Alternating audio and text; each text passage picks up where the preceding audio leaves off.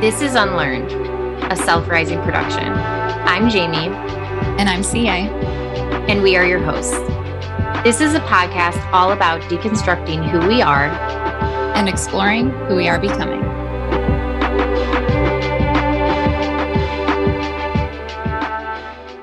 All right, so let's start off with, a lot of momentum today. What are we doing? What are we talking about?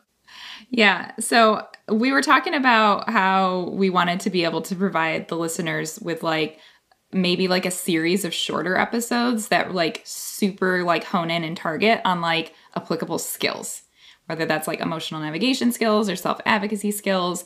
A lot of our topics are awesome. We love talking about the broad, big concepts and getting into the nuance. And we also, so we're not going to stop doing that, but we also want to be providing maybe some of these kind of snippets, just something real good and applicable for you to listen to and start doing in real life. Right. So when we start doing this, we'll probably introduce it. We'll try to explain to you, hey, this is one of the emotional navigation. We'll name the category of the skill that we're talking about. And today we are talking about emotional navigation. And one of the topics that CA and I have been breaking down is this idea of two things coexisting at the same time. And you heard us cover this in duality and non-duality. It's spoken about in that episode, but we're really talking about the individual skill, breaking this down, having it very real. What does it actually look like to do this work? Not just on a conceptualization framework, not just what's the concept and the perception we need to take on, but the applicable every single day, how do I do this kind of thing? So that's what we're aiming for with this episode. And it is really important work. All of the stuff we're going to cover is really important. It's just that some of this stuff is more of the foundational elements. And I would say this is one of the pinnacles of foundational work with your self-growth because it creates allowance energy. It creates movement internally. It creates self-kindness and compassion. You become more human and less robotic with your emotion. You don't have to throw it into categories. You're allowed to just experience two things at the same time. So what skill we're really talking about is that concept of holding things, emotions, conceptualizations of people, holding things coexisting at the same time. So you can call this, my therapist has dubbed it intentional duality, but we also think this is considering non-duality. It's kind of like we're picking apart the term, but we're really talking about what is a coexistent mentality when it comes to your processing of your everyday experiences and your emotions. All right, so let's just, now that that's kind of out of the way, let's talk what this kind of might look like. Yeah. So if you want to start with an example, CA, that would be great. So there's small everyday examples. There's big examples. Yesterday we were talking about one of the bigger topics, that I think a lot of people deal with, which is the experience of grief and moving through life while grieving. I think this one is probably fairly accessible to a lot of our listeners because we've all lost someone or something that was so important, whether that was a community or a home or an actual person that we loved. And life doesn't stop just because you have experienced a personal loss. And so we almost are forced to either sink or swim when it comes to this skill. And I think there's probably a wide variety of experiences of how people manage this. But so the thing with grief, though, is, there's a lot of resources out there, I think, that deal with immediate grief, when you just experienced the loss. What I wanted to talk about and what we were kind of getting into a little bit yesterday is those remnants of grief that never, ever go away. that just kind of become integrated into who you are throughout the rest of your life. And so sometimes the way that this shows up in real life is when you are experiencing what we might consider to be like the opposite spectrum emotionally of grief, you know, you're experiencing something of really positive, like a high in your life. You're attending your kid's graduation, or you are celebrating your anniversary, or, you know, you just finished grad school, or you're watching your kids, blow their candles out of their birthday cake, like these moments of like really like elated joy. And all of a sudden you'll feel in that moment, you'll feel these like, the way my brain always visualizes it is like drops of, I'm picturing like, you know, like a bowl of liquid. And all of a sudden like these drops of grief start dropping in, you know, like ink. And then all of a sudden the ink starts to sort of like dissipate through the water, and both exist. You're still experiencing this huge bowl of joyful emotion. And yet somehow in these moments, we get these like pangs of pain and longing for that person, you know, that we wish they could be here celebrating with us, or we remembered that memory of them blowing out their birthday candles or whatever it is. And so you have this push and pull inside of yourself.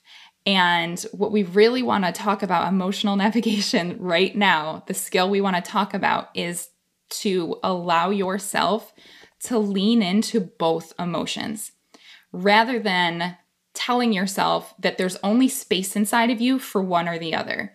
You know, to push the negative away and be like, don't think about it. Like, I'm here to celebrate my kid. Like, we're just going to pretend that emotional experience didn't happen and I didn't miss my dad. You know, like I didn't have that feeling. Like, I'm just going to, you know, stay focused. Or the opposite of like completely disengaging with the joyful moment in front of you and just being overwhelmed with the grief and just leaning only into the grief.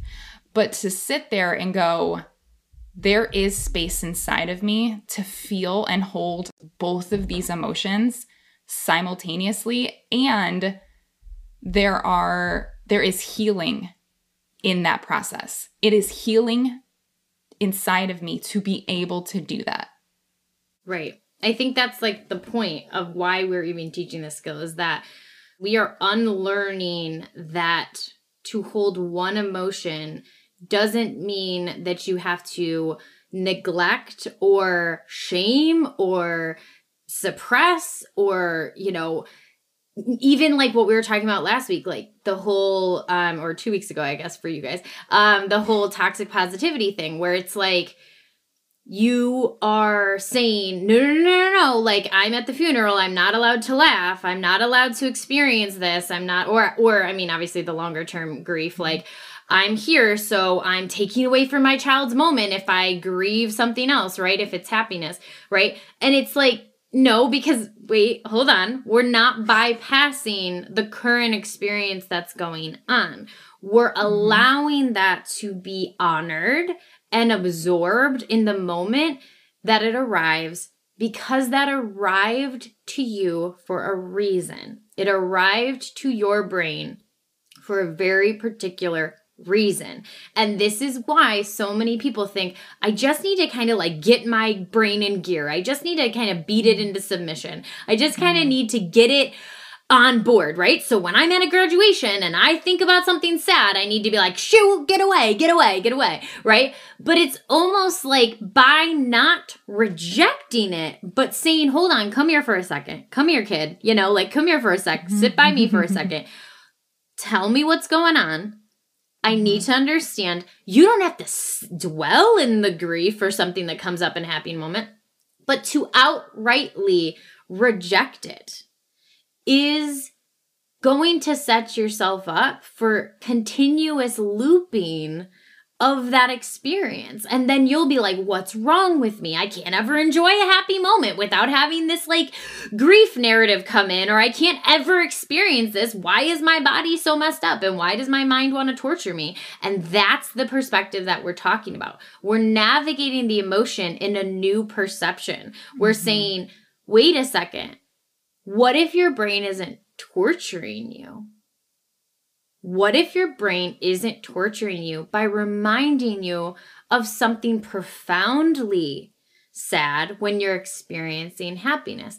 Because yes, in many trauma brains, that's because there was a link with if you were too happy, someone would come and sabotage it, or someone would come and destroy it, or something bad would happen. So your brain says, well, something really good's happened, so let's remind you of something bad, right? But even in that, when you're knowing that something is really, really good occurring, and then something comes into your brain that's either really sad or really scary or something like that, what you're doing is you are not condemning it away from you.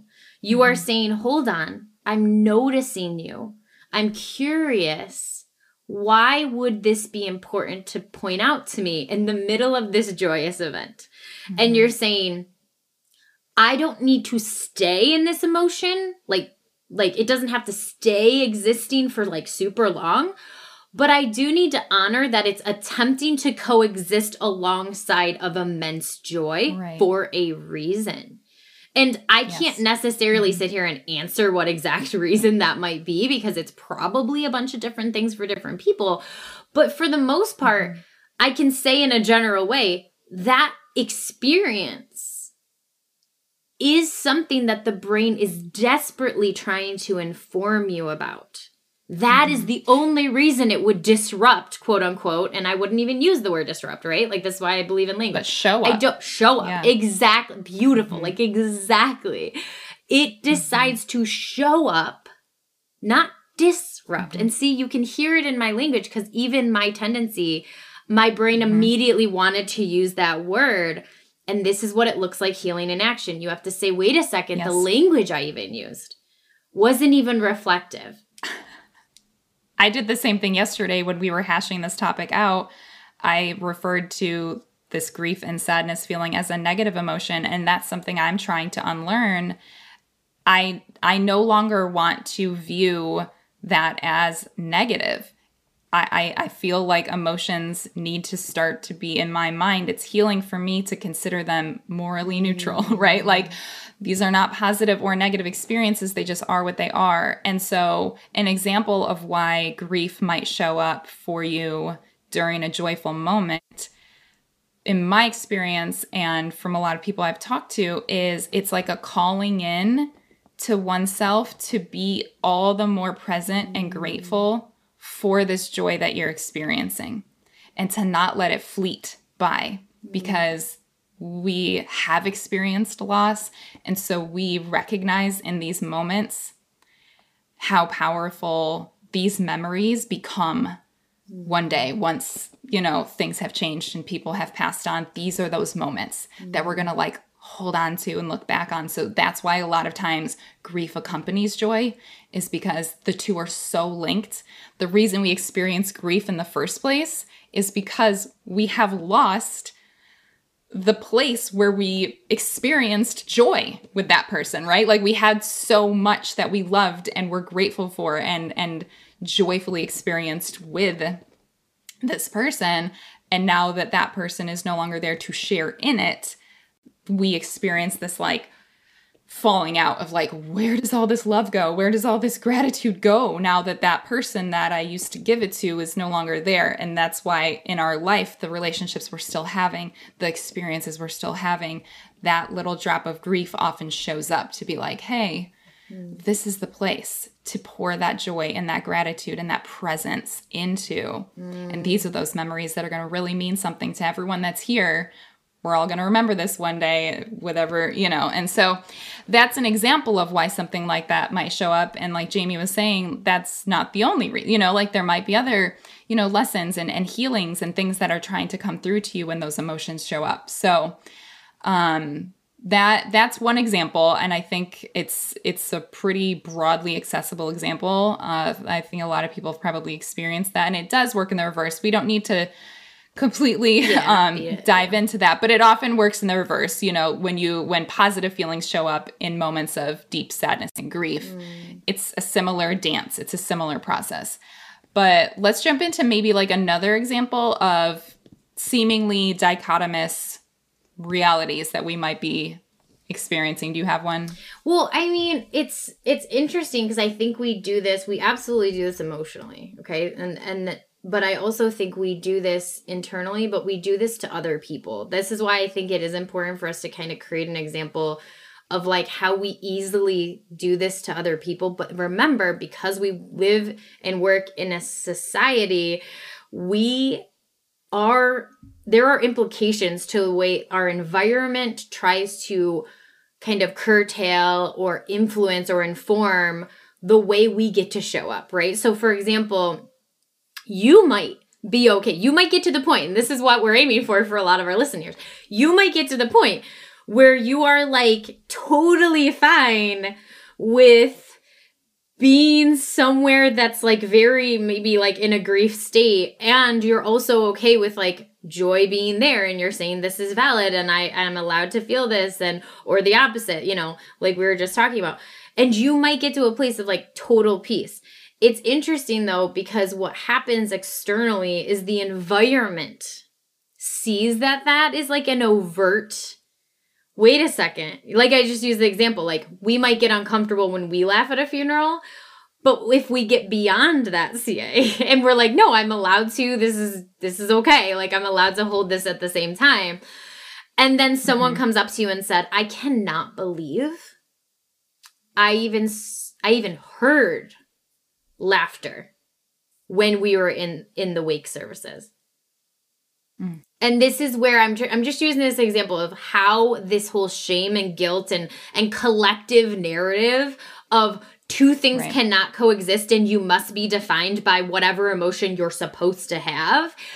This is why it's very difficult. And we see this perpetuated in media. We see it perpetuated in our internal family systems. Many cultural systems will already have ritualistic practices that basically say, when you show up here, you don't get to have a specific like experience other than this, right? Like there is literal societal norms that say, you must comply to this emotional experience in this way, right? Whether or not you actually show up in that way, it's either suppress it or remove yourself because you're not going to fit in, right? And I don't mean like go into a church, you guys know what I mean. Like be moderation, respect, I get it. But when you're like in the like food, you know, the food part of after a wake or something, and like you're, you know, talking to your cousins and you're just reminiscing, and you're like, do you remember that time?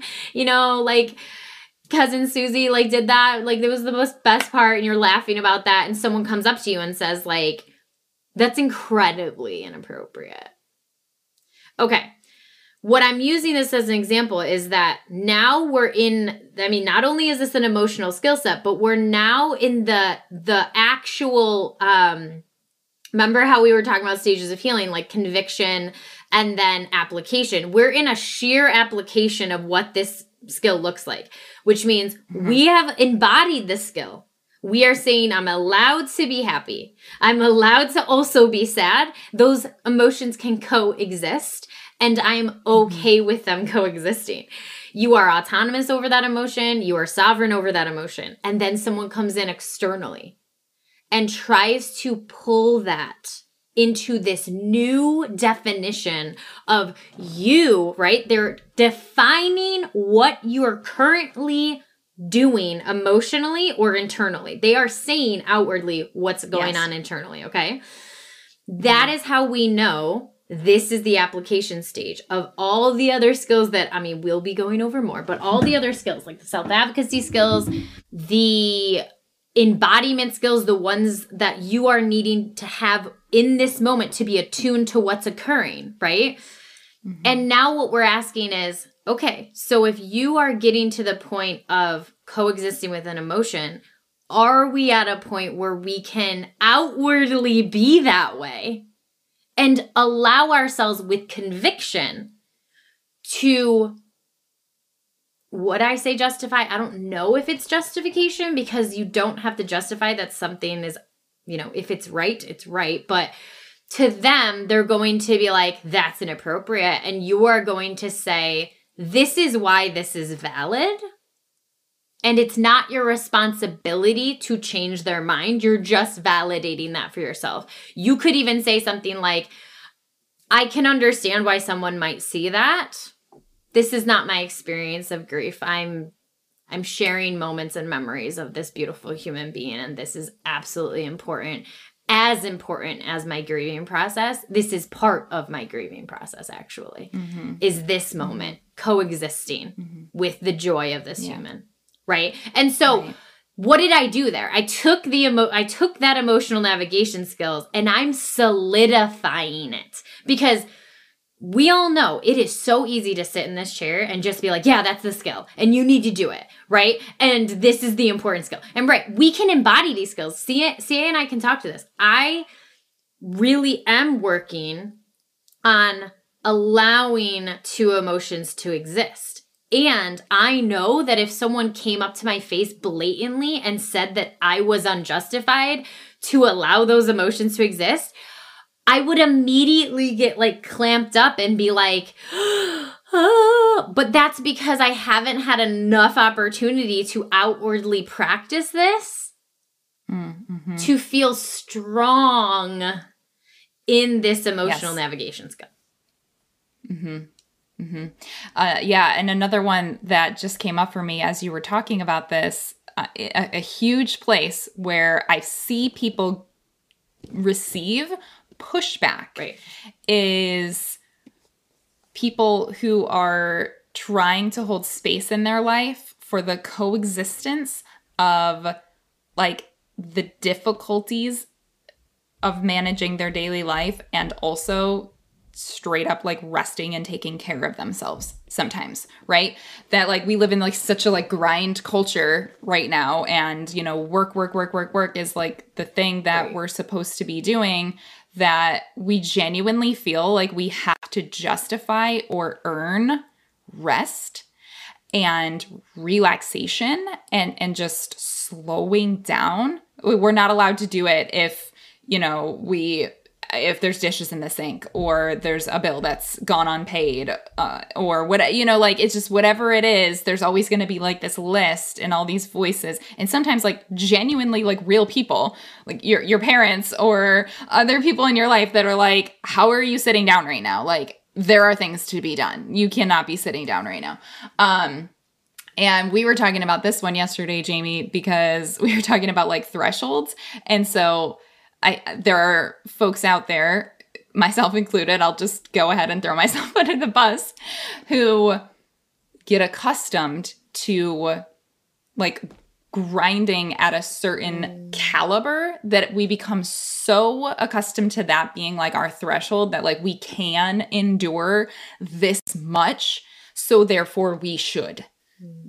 And this was a huge one we were trying to break down yesterday, is that like, you don't always have to go to your fullest capacity of strength and endurance simply because you are physically capable of it. And we can use the working out analogy because it makes so much sense when you think about this with weightlifting. Just because you have once benched 350 pounds, you know, at the peak of your workout and all the adrenaline was flowing and you got yourself to that like pinnacle point and you managed a personal best and, you know, your PR or whatever, and you hit that 350 and now you're like, great, well now I can bench 350. So from now on for the rest of my life, that I have every single time I go to the bench, I have to bench 350 because I can.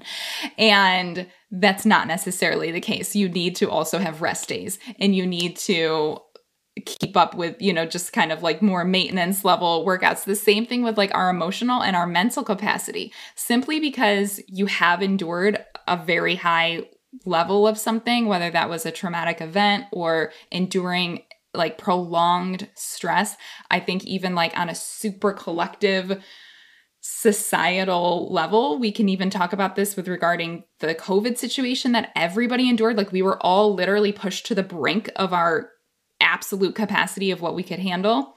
And so now it's like everyone's thresholds are like, well, we can endure it. So how do we reset and de-escalate our nervous systems and allow ourselves to, and this doesn't mean stop your life. Again, this is the non-duality. This is the holding space for both. This is saying, yeah, my life still is in a stressful state. You know, I've got these kids I'm taking care of. I got this job I'm managing, this, that, and the other thing, taking care of my ailing parents, whatever it is. And in order to be able to do that well, I also am going to hold space for rest days and for slowing down and for yoga and for meditating and for whatever it is for you that like recalibrates your body and your nervous system and your emotions for you so that you can continue being as healthy as you can. So yeah, this is another one that like, how does this play out for you and the ways that you've seen it? Hey everyone, this is Jamie. I am so excited to share this with you. We are going on a trip that I have dreamed about for years. It's called the Immersion Experience. It's a trip I designed for you to journey into the deepest parts of yourself. It's a journey toward authenticity where we're going to create safe places for community, safe places for sharing. I'm going to be offering a workshop. You're going to be going on excursions. We're going to be experiencing Costa Rica together and hopefully taking back with us unforgettable memories. If you are interested in going on the trip, all you have to do is click the show notes link and the tickets are live today. Hope to see you there.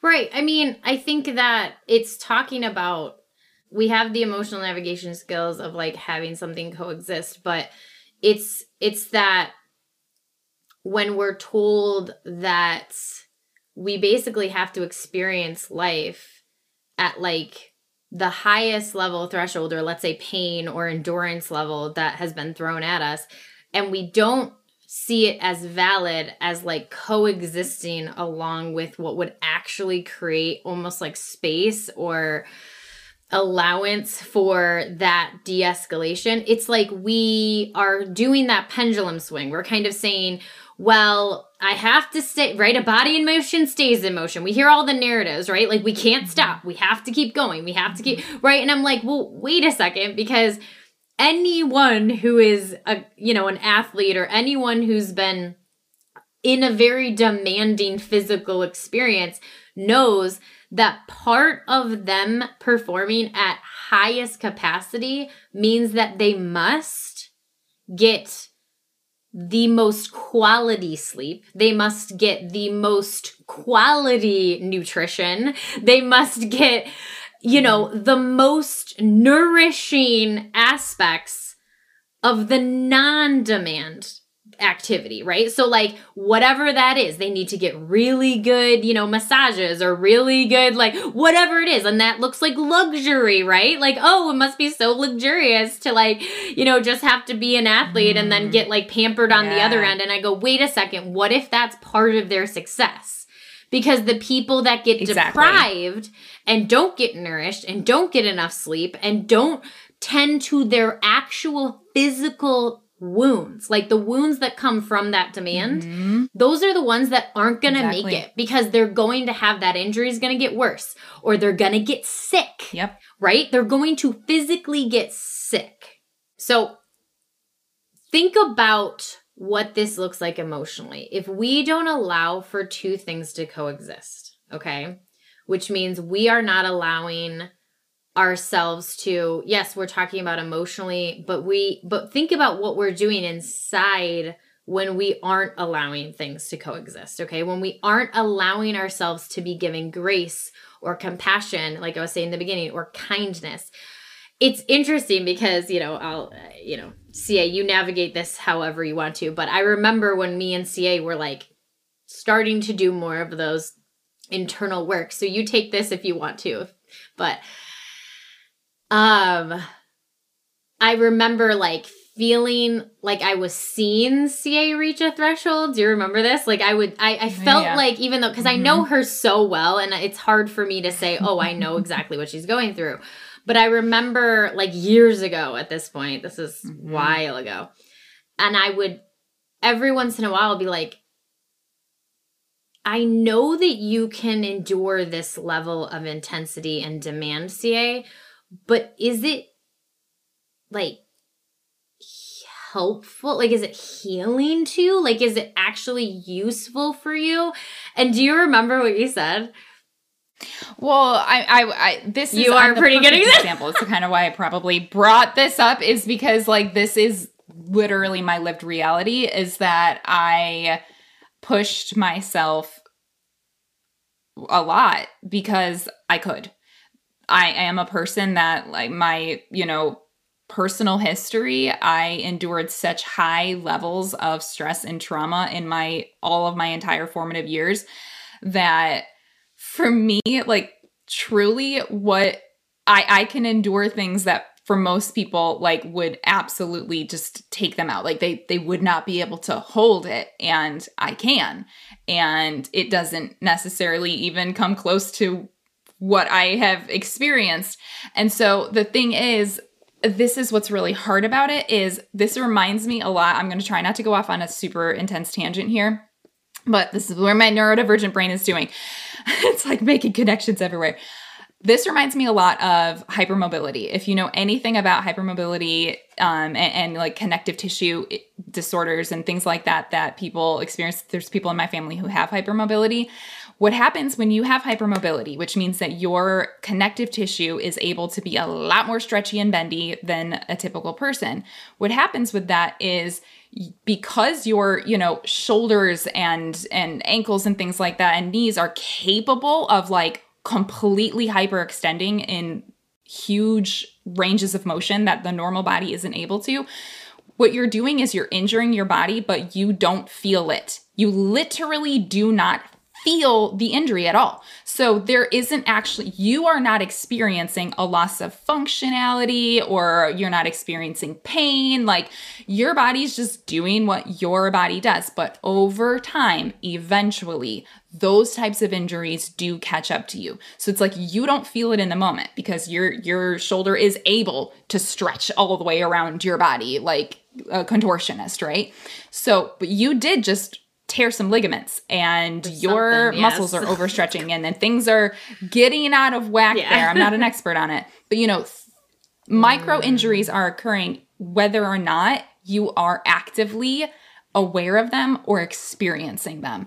And this, I think, is what happened with me for many, many years in like my early motherhood experience and things like that, is I was just taking myself to these thresholds because to me, it was like, wasn't even hitting my register because my radar is so out of whack from my trauma history that like, whatever, like this is still better than what I already have experienced before. So who cares, right? And then, like I said, eventually these things all catch up with you though. I then found myself many years later in the depths of such extreme burnout that I'm literally still climbing out of it. And I think this is another topic I see a lot in neurodivergent circles, which is one of my specialties. And so it's when we aren't taking care of what seems like small things on like a daily basis, we think, oh, well, it doesn't matter. Like, it's fine. Like, I can handle it. Over time, these little micro injuries are going to compound and you're going to find yourself in burnout. So what you were talking about yesterday, Jamie, is you were talking about, I liked the way you worded it. You said something about allowing comfort. Yeah, it was finding. Yeah. So like allowing yourself small moments of comfort or little ways to like soothe yourself during the stress. And I think this is really easy for me to conceptualize now because I have given myself the permission to do these things for myself. My life has not stopped. And in many ways, it's probably even more stressful now than it was all those years back when I was pushing myself to these super hard thresholds. But I am now allowing myself even just little accommodations throughout the day to help mitigate some of that stress. I allow myself to put on my noise canceling headphones to help my nervous system not get overly activated. I listen to my favorite music to and from the grocery store because that genuinely regulates my nervous system and my emotions. And it's like a way for me to find those little pockets of joy. Does that mean my life has stopped? Does that mean the stress is completely gone? No, but it's like these little ways that we are able to calibrate the coexisting realities of our life, that I am allowed to laugh and be joyful and carefree. I am allowed to put my headphones on. I'm allowed comforts in order to endure the stress, not simply because like, oh, like you were saying, like, oh, this like indulgent self-care. It's like, no, actually we are better at handling the stress when we do that. That athlete, that elite athlete is able to perform at that peak performance because he or she is also getting those massages and that extremely deep, restful sleep and et cetera, et cetera. So it's interesting because the quote that I heard, it's the discomfort and the comfort, but the quote that I heard was finding the balance between effort and relaxation. And what's funny between that, this was actually like a physical thing I was enduring. It was like through meditative yoga stuff. But the prompt was finding the balance between effort and relaxation. But what's interesting about what we just covered is that if I told you that relaxation was a luxury or an indulgence, or you not being strong enough, or you being a slacker, or you being not resilient enough to just keep going at that effort, right? If my conceptualization of relaxing in a hard, like coexisting in a harder situation, like breathing, giving myself a moment, peace, like taking a second, if that looks like, if it's dubbed, like if it's literally categorized as, well, that's not the correct way, or that's not actually doing it the way that like the really hard asses could do it, right? And I go, it's like now we're in a really interesting conceptualization, because when you look at balancing effort with relaxation, what you're doing is you are in your entire energetic system, and I mean like combined body and mind, you are fully integrating into that experience, and you're noticing what's occurring in that demand. Okay. So for example, I'm going to give the physical example because I think this is the easiest way for you to vision this. Okay. If I am working with a trainer, okay, and I'm working on like a PR and I'm trying to, get that weight lifted or whatever. Okay. And my trainer is, I'm going to give you an example of two different trainers. My trainer is a hard ass, no excuses, no, everything just hard, full out, everything just like bypass everything. Okay. And, I'm making progress. This is what's so funny is people are like, oh, well, you're acting like that doesn't work. And I'm like, it can work. Like ask CA. She was able to do a million things in the past 10 years and looked like the most successful human. That like blew my mind. I was like, oh my God. And still nobody got to experience how much either microscopic pains or traumas were going on, or no one at the end of the day was sitting in her brain understanding how much pain she was in, right? We just got to see on the outside whatever it showed up and whatever resilience looked like, right?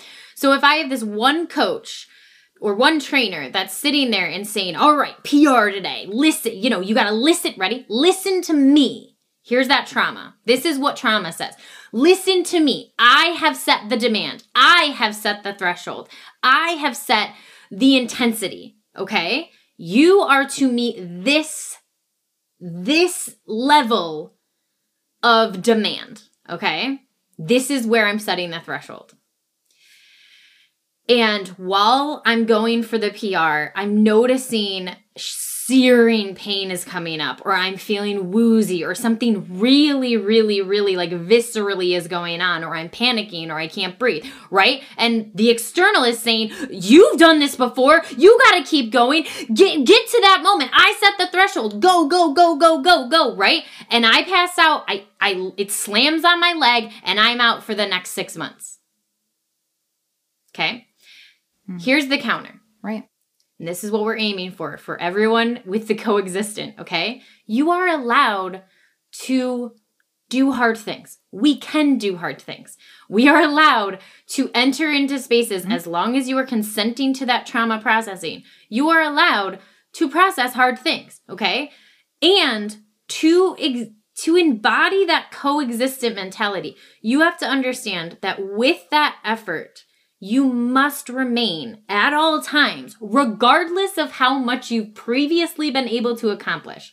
You need to, at all times, in the present moment, at this time, be attuned to your own capacity and your own current experience with that emotional navigation, okay? So we have that, instead of the external demand, let's say the trauma is saying that, instead of that, now we're in the healing mind space and we're saying, I am going to create effort with my consent. I will navigate this hard emotion, right? Like processing a death, processing someone hurting you, processing a past trauma, right? I will attempt to do this today.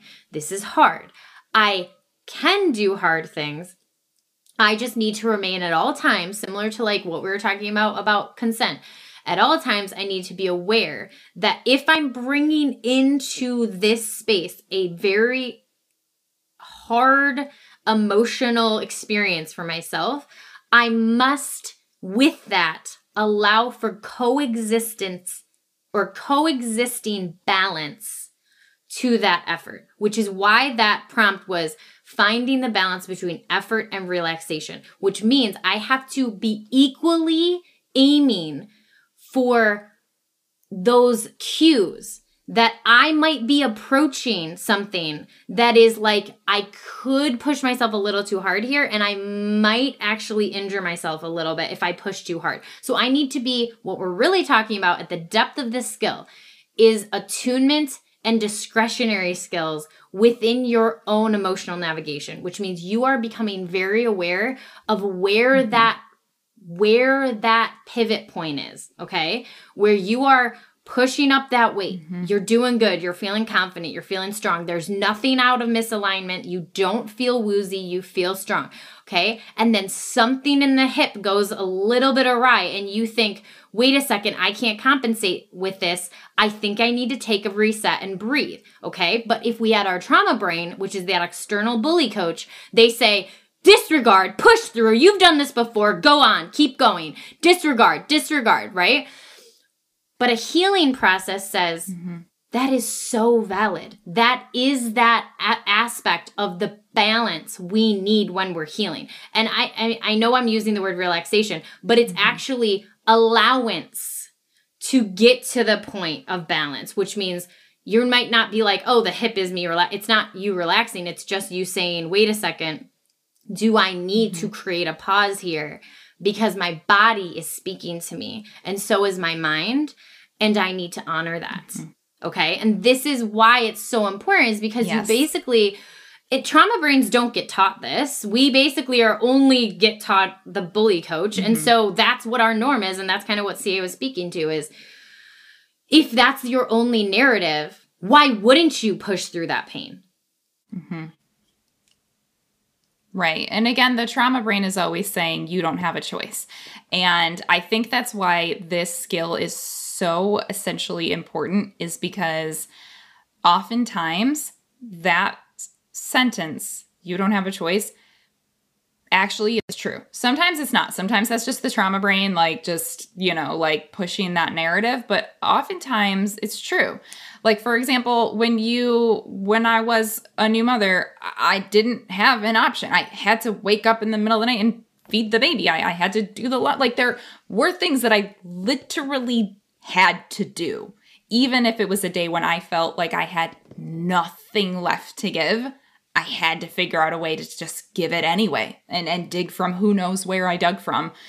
This is how you get burnt out, because you're basically borrowing from like future energy reserves of yourself. And then when that future you gets there, future you's like, yeah, remember all that borrowing you did? I got nothing. It's gone. Anyway, without digressing too much. But so the thing is, this is what I really wanted to speak to, is this skill is so essential because of the fact that like we genuinely often don't have a choice with the emotional burdens that we are experiencing in a moment, whether that is losing a loved one or an extremely stressful week or month at work or very high demands from your kids or whatever it is. It's true. Sometimes you do have to just like push through some of these difficult things that you're enduring, and the skill that we have to give us the ability to do that is to find that balance of leaning into the ways to soothe, ways to calm our nervous system, ways to relax in the midst of the stress. It's not even an either or. It's not like a endure the stress, then go relax. It's literally, how do I imbue calm, grounding energy into this current stressful moment? And this is where all of that attunement and awareness work comes into, is you have to listen in and know when like your body is like needing something, or your mind or your emotions are needing something. Even if it's a situation where you genuinely can't like get out of this situation, right? Like it is something you have to actually just push through and endure. Those are the moments especially that are so important to be able to have this skill of like grounding yourself into some sense of a balancing, experience within that. Right. I think that when we're looking at the entirety of this skill, it's about doing something that never was intuitively taught to us. I'm serious. Like at no point. Yeah. And even to this day, because to this day, I absolutely have breakdowns and I absolutely struggle with balancing. And sometimes it goes way one direction that I'm like, what is going on? Like I just get super dysregulated. And it's interesting because it takes so much mental energy to be in a very intense emotion and then allow for that counterbalance to occur while you're enduring this. And this is actually something I teach my clients, is I tell them when we first start skills like this, okay? And this is helpful for conceptualization. When we are starting this work, we typically talk about it like it's already in the active in vivo stage, like it's actively occurring, right? So if you heard this and you're thinking, oh man, the next time I experience an emotion, I just got to like do that technique and I got to get it done. But I usually paint it like this, and this is probably not the last time you're going to hear me say this, but the way I paint it is, listen, the brain is learning a new skill. So when we learn a new skill, typically, any skill, think about when you've learned a new hobby or craft or something, you may have to do something incorrectly for enough times while knowing the skill. So for example, like I taught you the instructions and you're like, okay, just let me do it. Classic neurodivergency, right? Like I hear you here. Let me try. Right? And you immediately, I mean, I know other people can experience this, but you immediately are like, yeah, I get it. And immediately start messing up. Even though 2 minutes ago, you got told everything that could go wrong, but you're like, just let me try. So you're like starting to make missteps, and you're, the person's that's like the instructor in your mind is like, wait a second, I think that's not right, whatever, okay. And you're like, oh, okay, whatever. But the issue becomes, when you are learning this skill and you're starting to make a few missteps, or you're starting to like understand, oh, this is where I wasn't developing the counter. I wasn't allowing two emotions to coexist, or I was shaming myself or whatever. Okay. A lot of those times is I use the word hindsight is foresight. And I think that's the first time you guys have heard this on the podcast, but I've said it so many times to my clients that it makes me think I've said it to you guys, but that's okay. Hindsight is foresight means that when we're developing skill sets, and this is why I'm introducing this to you guys now, because we are going to use this conceptualization moving forward for other navigation skills, advocacy skills that we're going to do these little snippets on, okay? Hindsight is foresight means that when you're starting this work, you will know the skill, you will understand the skill. It'll be like the knowledge aspect of it. You're going to do the same stages of healing: knowledge, awareness, belief, right? Like all of those stages. You're going to be knowledgeable of the skill. You're going to be aware that maybe the skill isn't necessarily getting implied.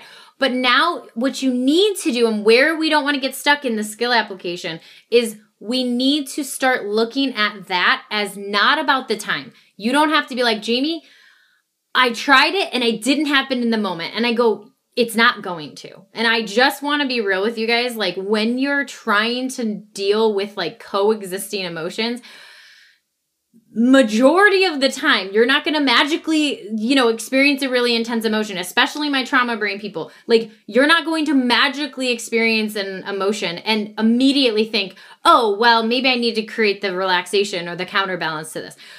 You're most likely going to experience something intense. And because the knowledge is there and the awareness is building, it will most likely be hours, if not a full-on day or two, before you gain the reflective skills to say, wait a second, that was me pushing myself over the threshold. That was me kind of being unkind to myself. That was me hurting myself in that moment, okay? Mm-hmm. But that timeline slowly shortens with your own allowance of reflection and allowance of hindsight. Because look, here's the counter example, okay? If I'm learning a new athletic skill, okay, and I am just starting it off, and I don't know if you guys know this, I didn't mention it, but I do ninja. So when I do ninja, half the time I don't know what I'm doing wrong. Like you guys should watch the clips. I'm basically constantly failing. I'm always falling, and I have bruises all over me.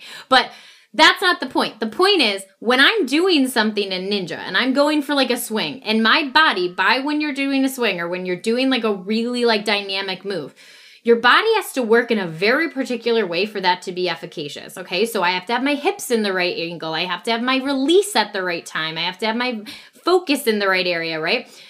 I have to have the strength to complete the exercise, right? And so all of these elements I might be practicing and not realize until later when I willfully examine the video, or I willfully ask some moment of myself to say, hey, why don't I reflect on what went maybe a little bit off in that dynamic? I wasn't able to connect. What happened? Okay, it's because I'm just learning the skill. So as I'm moving, my body's not going to immediately jump into the perfect fit of the dynamic move. I'm not going to move my hips in the perfect area. I'm not going to release at the perfect time. It is not until I have hindsight reflective capacity. I have to be able to do it in order for that to inform the next move. So this is where hindsight is foresight, which means if you take the time when you're learning any skill, this skill, but any skill moving forward that we're introducing, if you take the time to take even a little bit of a moment of where that might have went a little bit awry, or where that went off, or if something didn't feel aligned or dissonant, whatever you're examining, if you give yourself that time, you're building the foundation for your brain to start moving the timeline closer to that application, right? You're getting closer and closer to when you're actively experiencing a really, really intense emotion. You are saying, okay, yes. wait. That's that feeling. Okay, wait a second. Here we are. Mm-hmm. I love that. It's patience. It's baby steps. There's no small wins, right? Like all the little wins along the way are building your skill set. And so when the reflection is part of the skill building process here, especially with things like this. This stuff is not reflexive. We don't do these things as a reflex because, as you said, none of us were taught these skills. This is all so brand new territory, and it's going to take time to slowly build these foundations and then build upon the foundations. But I really love what you said about how it starts with that like reflection and that like hindsight moment. And then over time, that space, that amount of time just gets shorter and shorter. And it really does. And like, I really want to give our listeners like that hope and that, knowledge that like it gets easier, right? Like, I don't want to like try to use too many cliches, but it's true. It eventually you will see this is going to start happening for you in a lot like closer time, like on a lot closer timeline, shorter timeline, and in more of a real time manner. And it won't show up perfectly every time either. Like Jamie and I were saying, like there are a million moments where I'm not embodying all of these skills perfectly. Mm-hmm. And I am still in the reflective stage, depending on what skill we're talking about. So, but that's what it means to grow, because it means that in any moment we're developing the strength it takes to practice these skills. And there are thousands of mitigating factors. There's thousands of factors that are throwing you off. Right? So we got to remember that all we're doing is building the basic foundation for the propensity to apply it. But then if I give you guys the example of ninja, I could master the skill. Let me just point this out. And my husband, he does master the skills. He's very, very good at this sport. Okay. And are there some days where some tiny thing is off and he has mastered that every single time? And I look at him and I go, wait, what happened? How did you slip? And he was just like, my focus was off and I just fell. And I was like, right, because that happens, right? Like, so this is why I do think like what CA is speaking to is giving you guys the hope that this is not a, reach the destination of healing and then get done. It's constantly reframing, like, I am practicing, I am building the foundation. And even while I'm building it, that strength will grow and external factors will change and different things will move around and things will throw this off a little bit. Yes. And it doesn't make it less valid or reasonable for you to continue to build that strength. It doesn't prove, we said this in another episode, it's not proof that you are not getting better just because you fell off an obstacle. That's not proof. So that's the hope that we want for you guys, okay? So it is possible. This is possible. And this is just the beginning of us doing more like concentrated skill development. Love it that we wanted this to be like 40 minutes and it's a little bit longer than that, but that's okay. So yeah, I mean, we also want to, I don't think we've spoken about this enough, but we really do want to encourage you guys to give us your ideas via email, like, or on DMs and stuff. Like, we want to hear the feedback about some of the ways we present some of these ideas. If you like the idea of us doing, skill breakdowns, we want to hear the feedback. Obviously, the reminder of reviews, super, super helpful for us. We just met a really big milestone and we can celebrate that together right now that we hit 10,000 downloads, which is a big deal for podcasts. I hope we listen to that in a year and it is exponentially higher and we've gotten so many more shares, but I see you guys that are sharing. I see the feedback. I hear from clinicians. I hear from people that are like, I shared this with my sister. I shared this with my coach. I shared this with my therapist.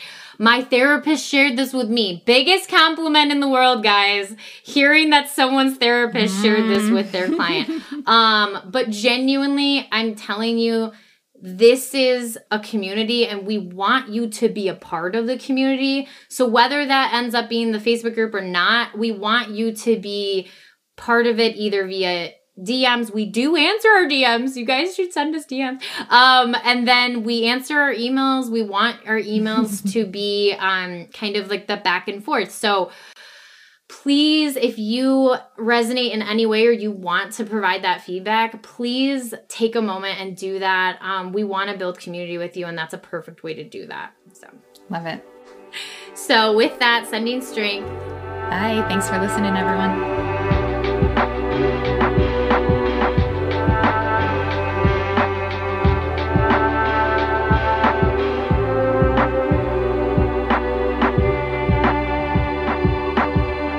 Thank you so much, y'all, for tuning in. If anything we said resonated, please subscribe and leave a review anywhere you listen to podcasts. This absolutely helps us grow, and we really do value your voice on this podcast. So if you have anything you'd like to contribute, any tips, any topics, or if you just want to say hi, you can email us at unlearned@recollectedself.com. You can find us on Instagram at The Unlearned Podcast, or individual Instagrams at Recollected Self, and CA's is at Embracing Divergence. You can also find us over on TikTok under those handles. If you want to join our Patreon for $5 a month, you can be our Coffee Fiend Club member. And that's going to give you access to our podcast within a podcast, which is called Unhinged. This is basically where we let loose, completely unedited. We are literally just shooting the breeze, having fun. You can see our full personalities, and it is a blast, honestly. It's pretty fun. So if you want to join us, you can find that at patreon.com/unlearned. And that's it. The last thing I want to tell you is I want you to be brave enough to fight for the person you want to become. And this is how we do the work.